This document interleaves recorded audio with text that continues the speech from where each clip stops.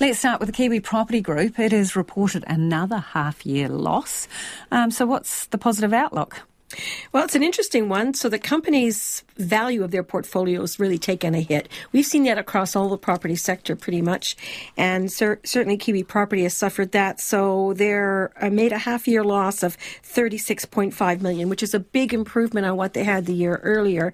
That was a $151.1 million loss.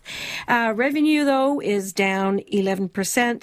However, on a like-for-like basis, the company says they're performing a little bit better because they've been rebalancing their portfolio to focus on certain investments. For one thing, they're the folks that have that big investment in Jewry. I think it's 53 and a half hectares. They want to develop a community there with a train station and so on. They're also in the final stages of completing their very first built to rent 3-tower property at Sylvia Park. That's got 1,800 units.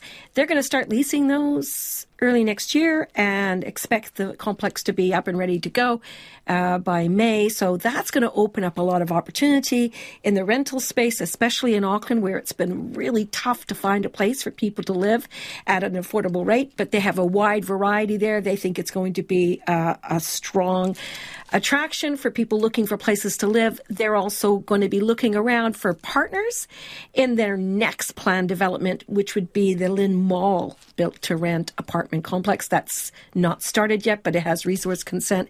So the future is bright for the company. They're seeing a lot of opportunity for growth. They're seeing opportunity for capital investment. So basically, the downturn here is really in the valuation of their property. Honey Company, this is Comvita, has downgraded its profit and revenue outlook. What's it expecting?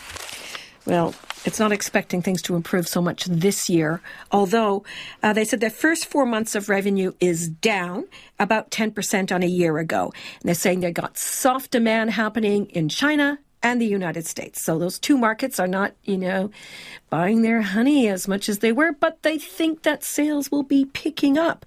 Not exactly sure, but the Singles Day event that happened November 11th gave them some hope. But they don't think that whatever they get, even if it improves, is going to do much to their full year result. So their forecast is for revenue between $245 and $255 million. Operating earnings also, they're expecting them to be a little bit ahead of last year, but it's not going to be a great result. And as a result of that, the market marked down their share price today 11.5%, and that's in contrast to Kiwi Property Group, which rose 1.8%, and that's because of that very much more positive outlook, I think. Overall, though, the NZX Top 50 Index, it ended down 0.5%, a 55-point drop to 11,156. We're seeing a lot of uncertainty in the market again. We're going to get some big inflation data, some announcements out of both Europe and the United States. That's going to set the tone. We haven't heard anything yet. The New Zealand dollar, though, is trading at 60.6 US cents, 92.4 Australian, and 48.1 British pence.